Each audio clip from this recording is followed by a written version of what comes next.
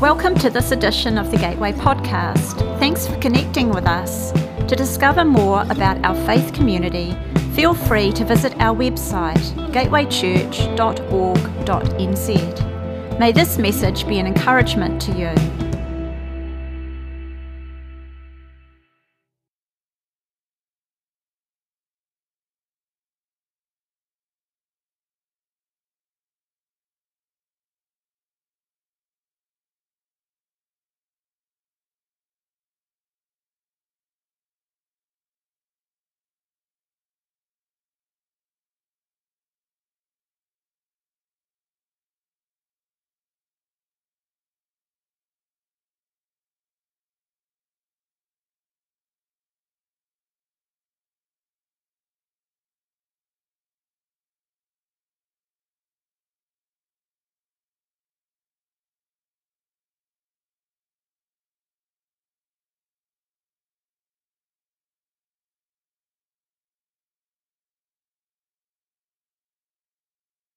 If you're new or you've been away for a couple of weeks, over the last 3 weeks I've been doing a series that we've just called Revive All, and we've been looking at a couple of the seasons where God has moved by the power of His Holy Spirit, and in hindsight we look back and say they were really revival seasons.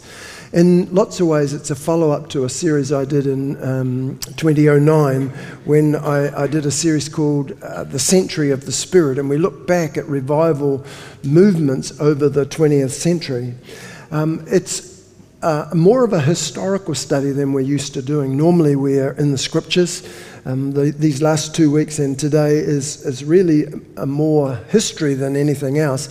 It's not intended to be history for history's sake, and it's not about nostalgia, although it may have that effect on some of you who are around my age, because we are looking at more recent outpourings of the Holy Spirit.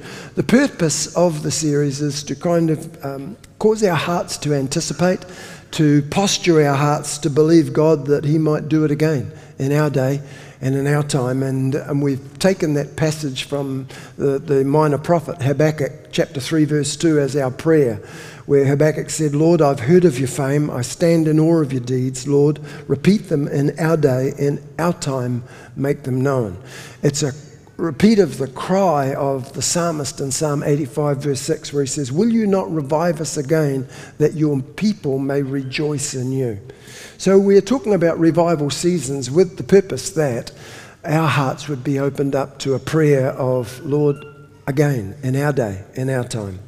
So over the last couple of weeks, I've looked at recent outpourings. I talked in the first week about the Jesus movement of the 1960s and 70s, and we focused on an individual. We talked a little bit about Lonnie Frisbee and the role that he played in that remarkable move of the Holy Spirit. Last week, I talked about the charismatic movement that kind of flowed parallel with the Jesus movement, interacting, and like, one of the pictures we've put up on the slide is the riverbed of the Rakaia River with all its different streams and little tributaries. And as you look back in hindsight, the move of God was very much like that. The charismatic movement, which was also the 60s, running through the 1980s, touching the historic denominations from Lutherans to Presbyterians to even Roman Catholics. And I say that as a Roman Catholic at that time who was profoundly touched by that movement. We looked at the role that Dennis Bennett, the Episcopal priest, played in that season. I want to conclude this short series by looking at what has been dubbed the third wave of the Holy Spirit in the 21st century. The third wave is a phrase coined by Dr. Peter Wagner of Fuller Theological Seminary, and Wagner in that is acknowledging the earlier waves of the Holy Spirit in the 20th century. The first wave, he talks about the classic Pentecostals, the Welsh revival, the Azusa revival in Los Angeles, which really birthed a number of historic denominations, the Assemblies of God, the Foursquare Church in the United States, from Britain, the Apostolic and the Elam denominations, so the classic Pentecostal movements. The second wave, he talked about the Jesus people and the charismatic movement of the 1960s and the 1980s. And he coined the third wave to refer to the growing number of conservative evangelical churches that were embracing the full range of spirit empowerment and spiritual gifts. And these churches wouldn't identify themselves as either classic Pentecostals or charismatics, but preferred to be called empowered evangelicals. I find that metaphor or terminology of the wave quite helpful. I recognise it's simplistic in some respects, because all of the three waves are really ongoing movements of the Holy Spirit through the 20th century. And some have suggested that the empowered evangelicals are just a new current within the continuing flow of the Holy Spirit through that century. I like the wave analogy because it reminds me of Psalm 77 and verse 19, where it says, "Your way is in the sea, and your path is in the great waters." When you consider the sea, one characteristic of it is its ebb and flow. Its waves, its tides, its come and go. And that's very much how revival looks as you look at it in hindsight. The ebb, the flow, the tide, the high tide, the lower tide, that's really what has happened over this 20th century. So in this message, what I want to do is look at the third wave in a little more detail. In the first two lessons I did, I picked out an individual to focus on and to try and learn from. Not because they were the only person that God used in that season.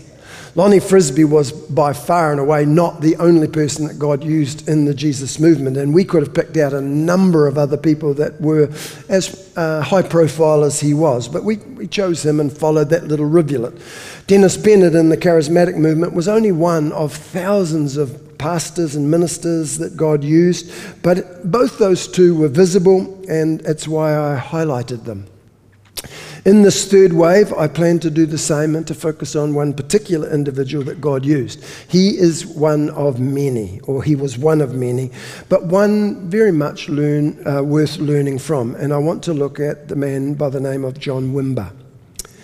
Now, before we do this, I want to acknowledge a personal debt that I have to this man and to the Vineyard movement that largely sprang from his ministry. I first encountered John Wimber in the early 1980s when a friend of mine sent me a cassette tape series.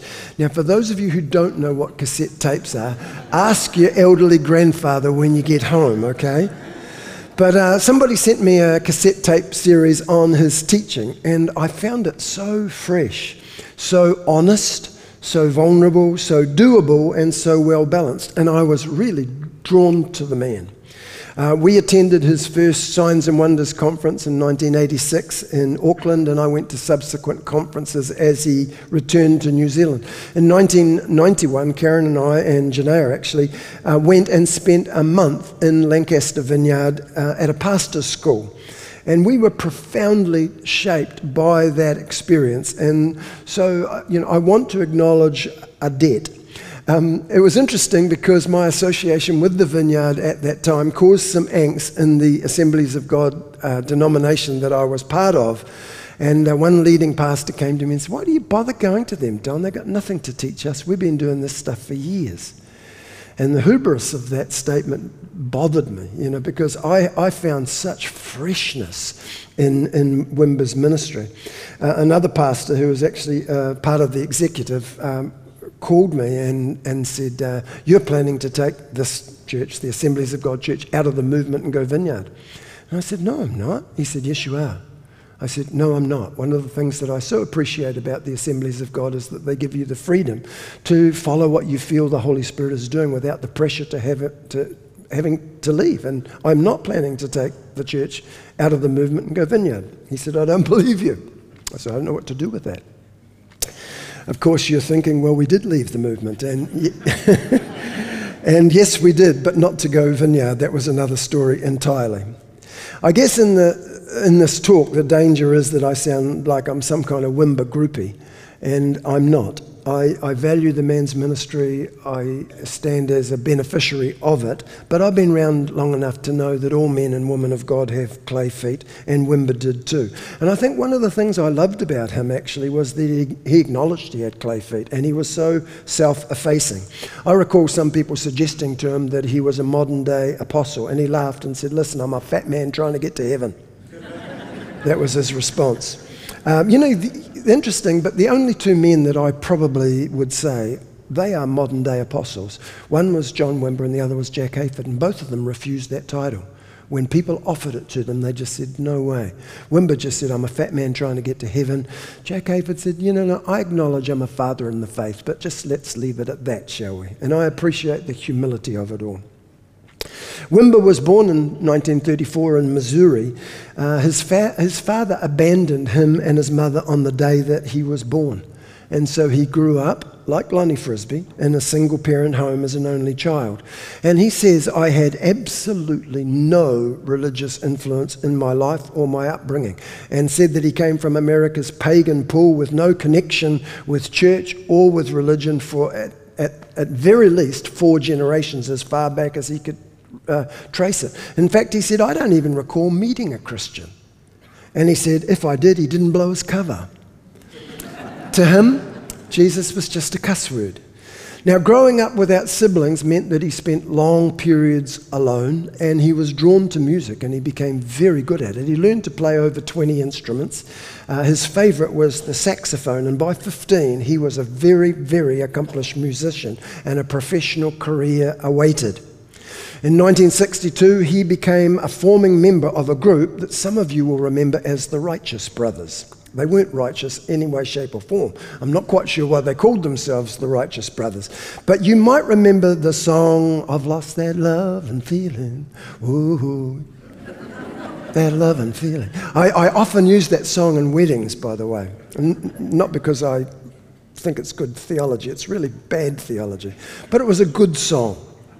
And in the early 1960s, the Righteous Brothers had 2 albums in the top 10. When the Beatles came to tour America, I think it was in 1964, their opening act was the Righteous Brothers. So that gives you some indication of the prominence that they had. Now, while John's musical career was soaring, his marriage, he'd married Carol in 1955, was absolutely disintegrating. They separated for 5 months, and he went off to Las Vegas to play with his band. Carol messaged him that she was planning to divorce him. And John, while he knew the marriage was in a mess, was absolutely distraught. He said on the advice of one of his drinking buddies, he went out into the desert to watch a sunrise, hoping that there'd be some moment of transcendence, that he might get some help to help change Carol's mind. And he said, I cried and wept. And for the first time, he said, I lifted my head and said, if there's anybody out there, will you help me? Shades of Pink Floyd. Is there anybody out there? Feeling embarrassed and with tears and at his state and thinking that he might be losing his mind, he went back to the hotel. And in arriving in the lobby, one of the porters said, hey, you got a message. I think it's from your wife. And he was really surprised because she hadn't been talking to him for a long time. But he went and got the message, and in the message, Carol informed him that she wanted to try one more time to rescue the marriage. Now, he knew that that sudden change of mind had something to do with his cry. So he drove, got Carol, brought her back to Las Vegas, and they began to try and re-establish the marriage. They talked a lot about God and religion and the Bible, because John now thought he had connection with the supernatural. He'd cried out, something had happened. Carol had a nominal Christian background, so she knew a lot more about God than John did. And she told him about the Bible, and John was shocked to learn that God had a book out. He said, when did he do that? And he started to read it and says, it's all about Jewish people. And Carol, God is Jewish. He said, I didn't know that, And so hilariously, they stumble their way towards God. John tells this funny story about how he got his first Bible. He went to the casino shop during acts, during the acts of the music, and asked if they had a Bible. And he said, surprisingly, they didn't have a Bible.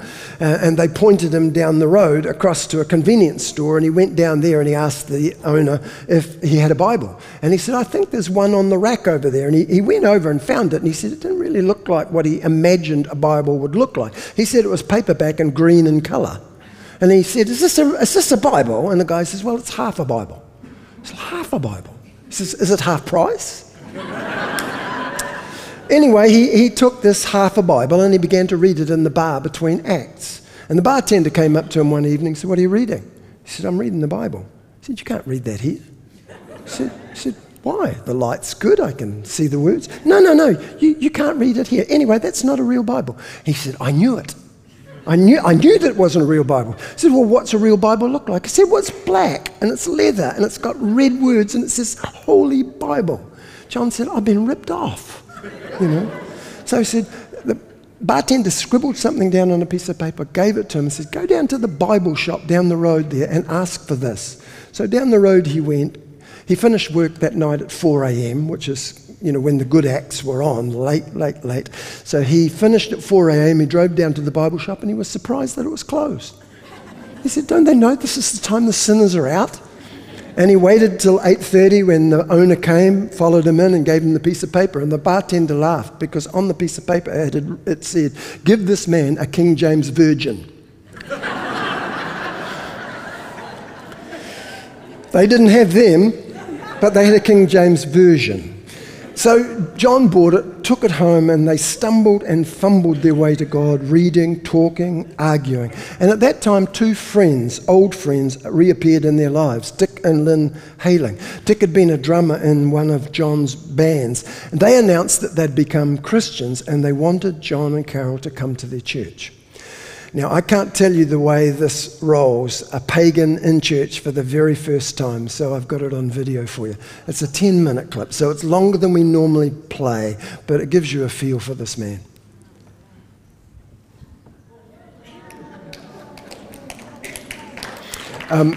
The testimony is worth hearing in full, and you can get it on YouTube. John and Carol came to Christ shortly after that occurrence in a small group setting, and what John found is he had an incredible gift of evangelism, and he literally led hundreds of people to Jesus over that next season. By 1970 he was leading 11 Bible studies with over 500 people in attendance. He joined that church. It was a Quaker church, a Friends church, and he was taken on staff shortly afterwards, and it very rapidly became the largest church, Quaker church, in the denomination in the United States, growing to over 800 people. So John is now on staff, and he spends the next 13 years in that institution, but over time he realizes he's lost something. Outwardly splendid as of old, inwardly sparkless, void and cold. And one day, after scolding a young man for his inconsistent church attendance, he said he was walking down back to his office and he heard the Lord speak to him, and he said, John, would you attend this church if you weren't being paid to? And he said, I instantly knew two things. Number one, the answer was no. And number two, I had to leave. I had to leave the pastorate. Not the church, but the pastorate. Now, providentially, a man by the name of Peter Wagner, the one who coined the phrase, the third wave, who was a professor at Fuller Theological Seminary, invited John to join its staff. He obviously had seen phenomenal church growth, and he was invited to join Fuller in the Institute of Evangelism and Church Growth. And Wimber's family remained in the Friends Church, but John travelled the United States for the next 4 years, speaking to over 40,000 pastors on the subject of growing churches. After that 4 years, again, Wimber found himself in a place of being professionally successful and spiritually bereft. And one day, alone in a hotel room, he cried out to God for help. And again, he heard the Lord speaking to him, saying, John, I've seen your ministry. And as he tells it, he says, and it was kind of like, yeah. He said, now I'm going to show you mine. Now, God spoke to him clearly about going back to his place in Yorba Linda and starting a church. And he says, he spoke to me 19 different ways, 19 different times. And he said, most of them I didn't believe. I didn't believe God spoke like that. But remarkably, he had this confirmation to go back and start the church. Meanwhile, Carol had been on her own spiritual quest. She started meeting with a group of people from the church, crying out for greater intimacy with God. John comes back, joins that group, and very quickly becomes its leader, and very quickly it grows to over 100 people. The elders at the Quaker church started hearing strange stories of people speaking in tongues, of excessive emotion. And so they came to John and Carol and said, you've got to leave. And the upshot was that they left. Not wanting to be independent, they joined themselves to a Calvary Chapel church, Chuck Smith, Lonnie Frisbee, those rivulets coming together. And in that next season, they discovered an intimacy with God in worship. And John was teaching through the Gospel of Luke, and he said in almost every chapter there was healings. And he didn't know what to do with that because he hadn't really faced this whole area of physical healing. But he felt challenged by God to start to teach on it. And very shortly after that, he said, I had to do more than teach on it. I had to start praying for the sick. And he said, so for a whole year, they prayed for the sick in every service without one recognizable healing. And people started to get annoyed over what they saw and believed was fanaticism. John was incredibly discouraged and ultimately said, I'm not going to do this stuff anymore. And he said, God spoke to me. And he said, either preach my word or get out. And it's funny to hear that story. John goes, out? I mean, like, what do you mean, out? How far out? Out of the ministry? Out of the church? Out of the kingdom? Out? What do you mean? And the Lord just said to him, preach my word, not your experience. So he continued to speak on healing. He said, one night, they were praying and they went up behind the curtain in the auditorium that they were in, the school hall that they were in. They prayed for the sick, prayed, nothing. He said he fell on the ground just weeping with frustration. And he said all the people that were praying, when he finally stopped, looked around, they were all on the floor praying and crying. Lord, why no healing? He said one of the guys got so angry, he stormed out from behind the curtain and said, I'm not going behind that damn curtain again. I've had it. He went home, apparently so frustrated, opened his Bible, and I don't recommend this, put his finger on a verse and said, what does it say? And he says, the Lord dwelleth behind the curtain. Dust and ashes, repentance. Shortly after that, healing started. And they started to see some remarkable healings. Then came the famous Mother's Day sermon with Lonnie Frisbee that I talked about in the first message. And as a result of what transpired, the supernatural impact of the Holy Spirit on that congregation, they were blasted into the stratosphere of international attention. They baptized over 700 people in 5 months. What was happening in the church brought them into some conflict with the Calvary Chapel authorities because John Wimber was promoting in the front room what Calvary Chapel had relegated to the back room. They weren't keen on the manifestations. Chuck Smith's focus was on in-depth exposition of Scripture, and he saw the signs and wonders and manifestations of the Holy Spirit as a distraction. So ultimately, Wimber separated from Calvary Chapel with Chuck Smith's blessing, joined a small group of churches called the Vineyard, and he was very quickly asked to lead that group of people, and the rest, they say, is history. In 2020, the Vineyard had planted 2,400 churches in 95 different countries. One event, however, blasted Wimber into international fame. Peter Wagner at Fuller asked Wimber to teach a course at Fuller Seminary, and it came to be known as Signs and Wonders Church Growth MC 510. Fuller, you have to understand, wasn't Pentecostal or charismatic. It was an evangelical, multi-denominational organization, but the course was a sensation. It was taught 5 times to overflowing standing room only classes, 3 hours over 10 consecutive Monday evenings. And Wimber would teach on healing, the kingdom of God, worldview, and then he would always have what he called clinics, hands-on, let's do what we've been talking about. And the miraculous regularly followed. People were healed, set free, filled with the Holy Spirit. You know, in church history, there's probably only 2 seminary courses that have become internationally famous. The first was a course on dogmatics taught in Basel, Switzerland by Karl Barth just after the war. The second is MC 510. Taught by John Wimber at Fuller Theological Seminary. It brought a national spotlight on John Wimber and Fuller for good and ill, praise and criticism. After 4 years, the course was discontinued because the opposition and the criticism that it brought to Fuller. Peter Wagner believed that Fuller's professors were professionally jealous of the success of MC 510 and pressed for it to be discontinued. What happened, however, is they took the essence of that course and it became the springboard for launching Wimber into the international stage. And he took that course into conference form internationally. It was what we saw in Auckland in 1986. And remarkably, I could tell you about it, it would take too long, but the Spirit of God came in dramatic and powerful ways. Understand, I'm from a classic Pentecostal background, but I hadn't seen what I saw in that particular conference. So Wimber and his team had a massive effect on nations all around the globe, particularly probably South Africa and the UK.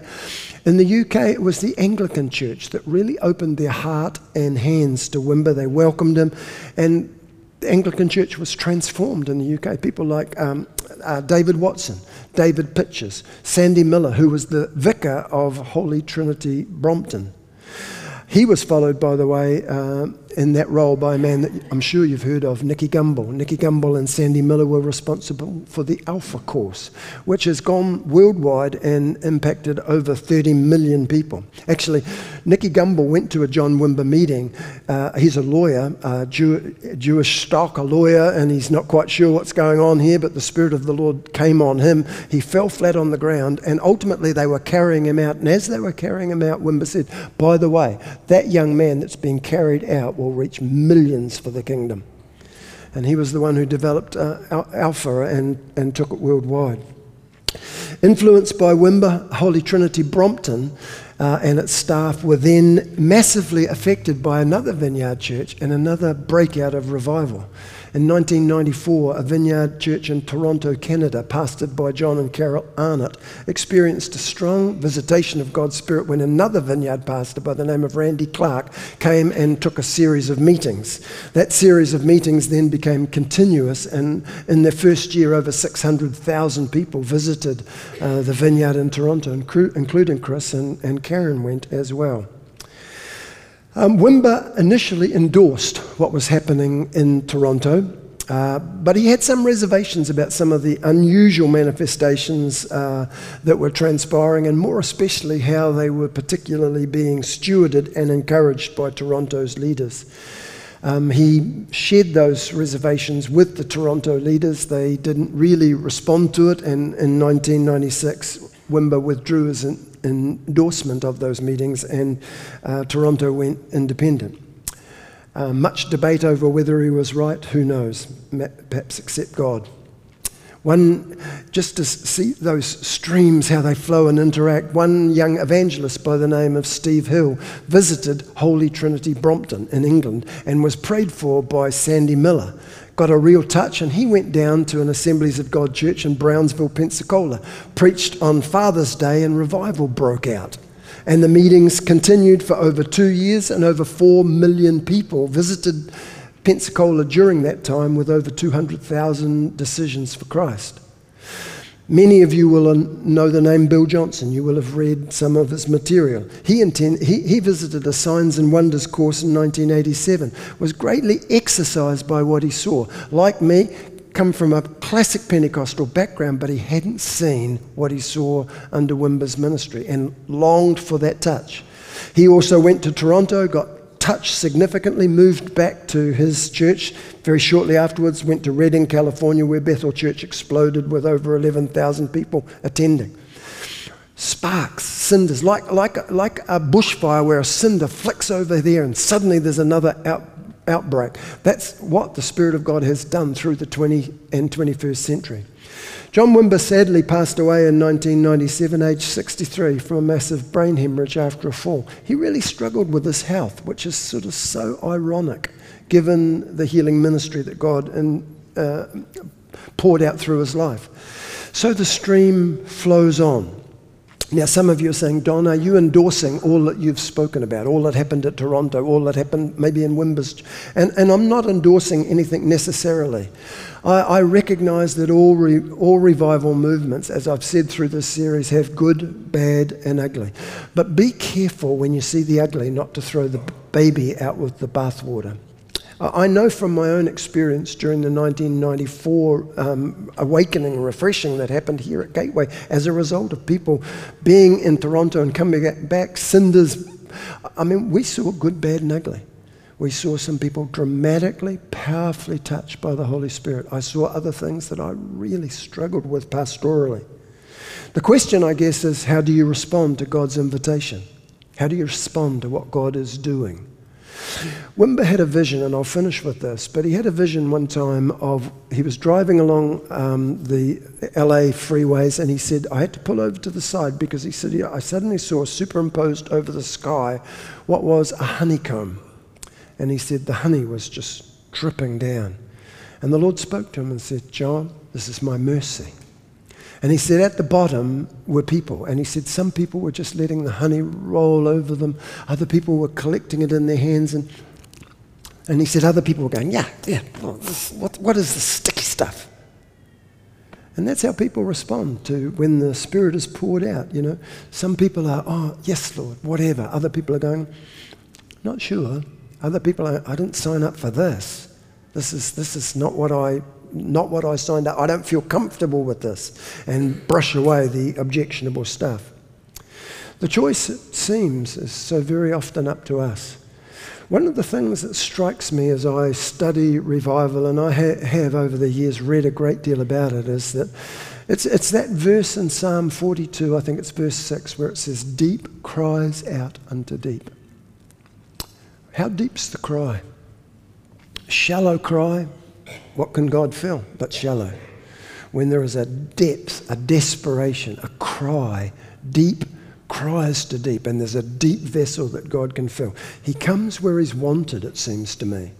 If you ask Chris about the Welsh revival, he'll tell you the remarkable thing about it is that it jumped some villages and went to others. Some were completely untouched. It didn't engulf the whole nation. There was villages that were untouched, and he said invariably they were ones that said, we don't want this. This is fanaticism, it's emotionalism, and we don't want it. And God didn't come. You know, it makes me think of my cousin who came to my wedding, and Karen and I had not long been believers. We were very enthusiastic and passionate, and I made no bones about the fact that when I made my speeches that, you know, we were going to follow Jesus from here on in, and I was so honoured that he had attended our wedding in the way that he had attended the one at Cana in Galilee. And I remember my cousin saying, I don't want him to come to mine. And I said, don't worry, he won't. He comes where he's wanted. How much do you want him? Let me finish. Musicians, would you come with this verse from Amos chapter 4, verse 7 and 8. He said, I'll make it rain on one village, but not on another. I make it rain on one field, but not on another. And that one would dry up. People would stagger from village to village, crazed for water and never quenching their thirst. But you never got thirsty for me. You ignored me. Comes on one piece of ground, but not another. Comes on one village and not another. Comes on one person and not another. I think there's something in terms of our cry. Lord, please don't pass me by. I often in my quiet times sing that old hymn. Please don't pass me by. Gentle Saviour, while on others thou art calling. Please don't pass us by. Thanks for listening. If you'd like to know more about our faith community, feel free to visit our website gatewaychurch.org.nz.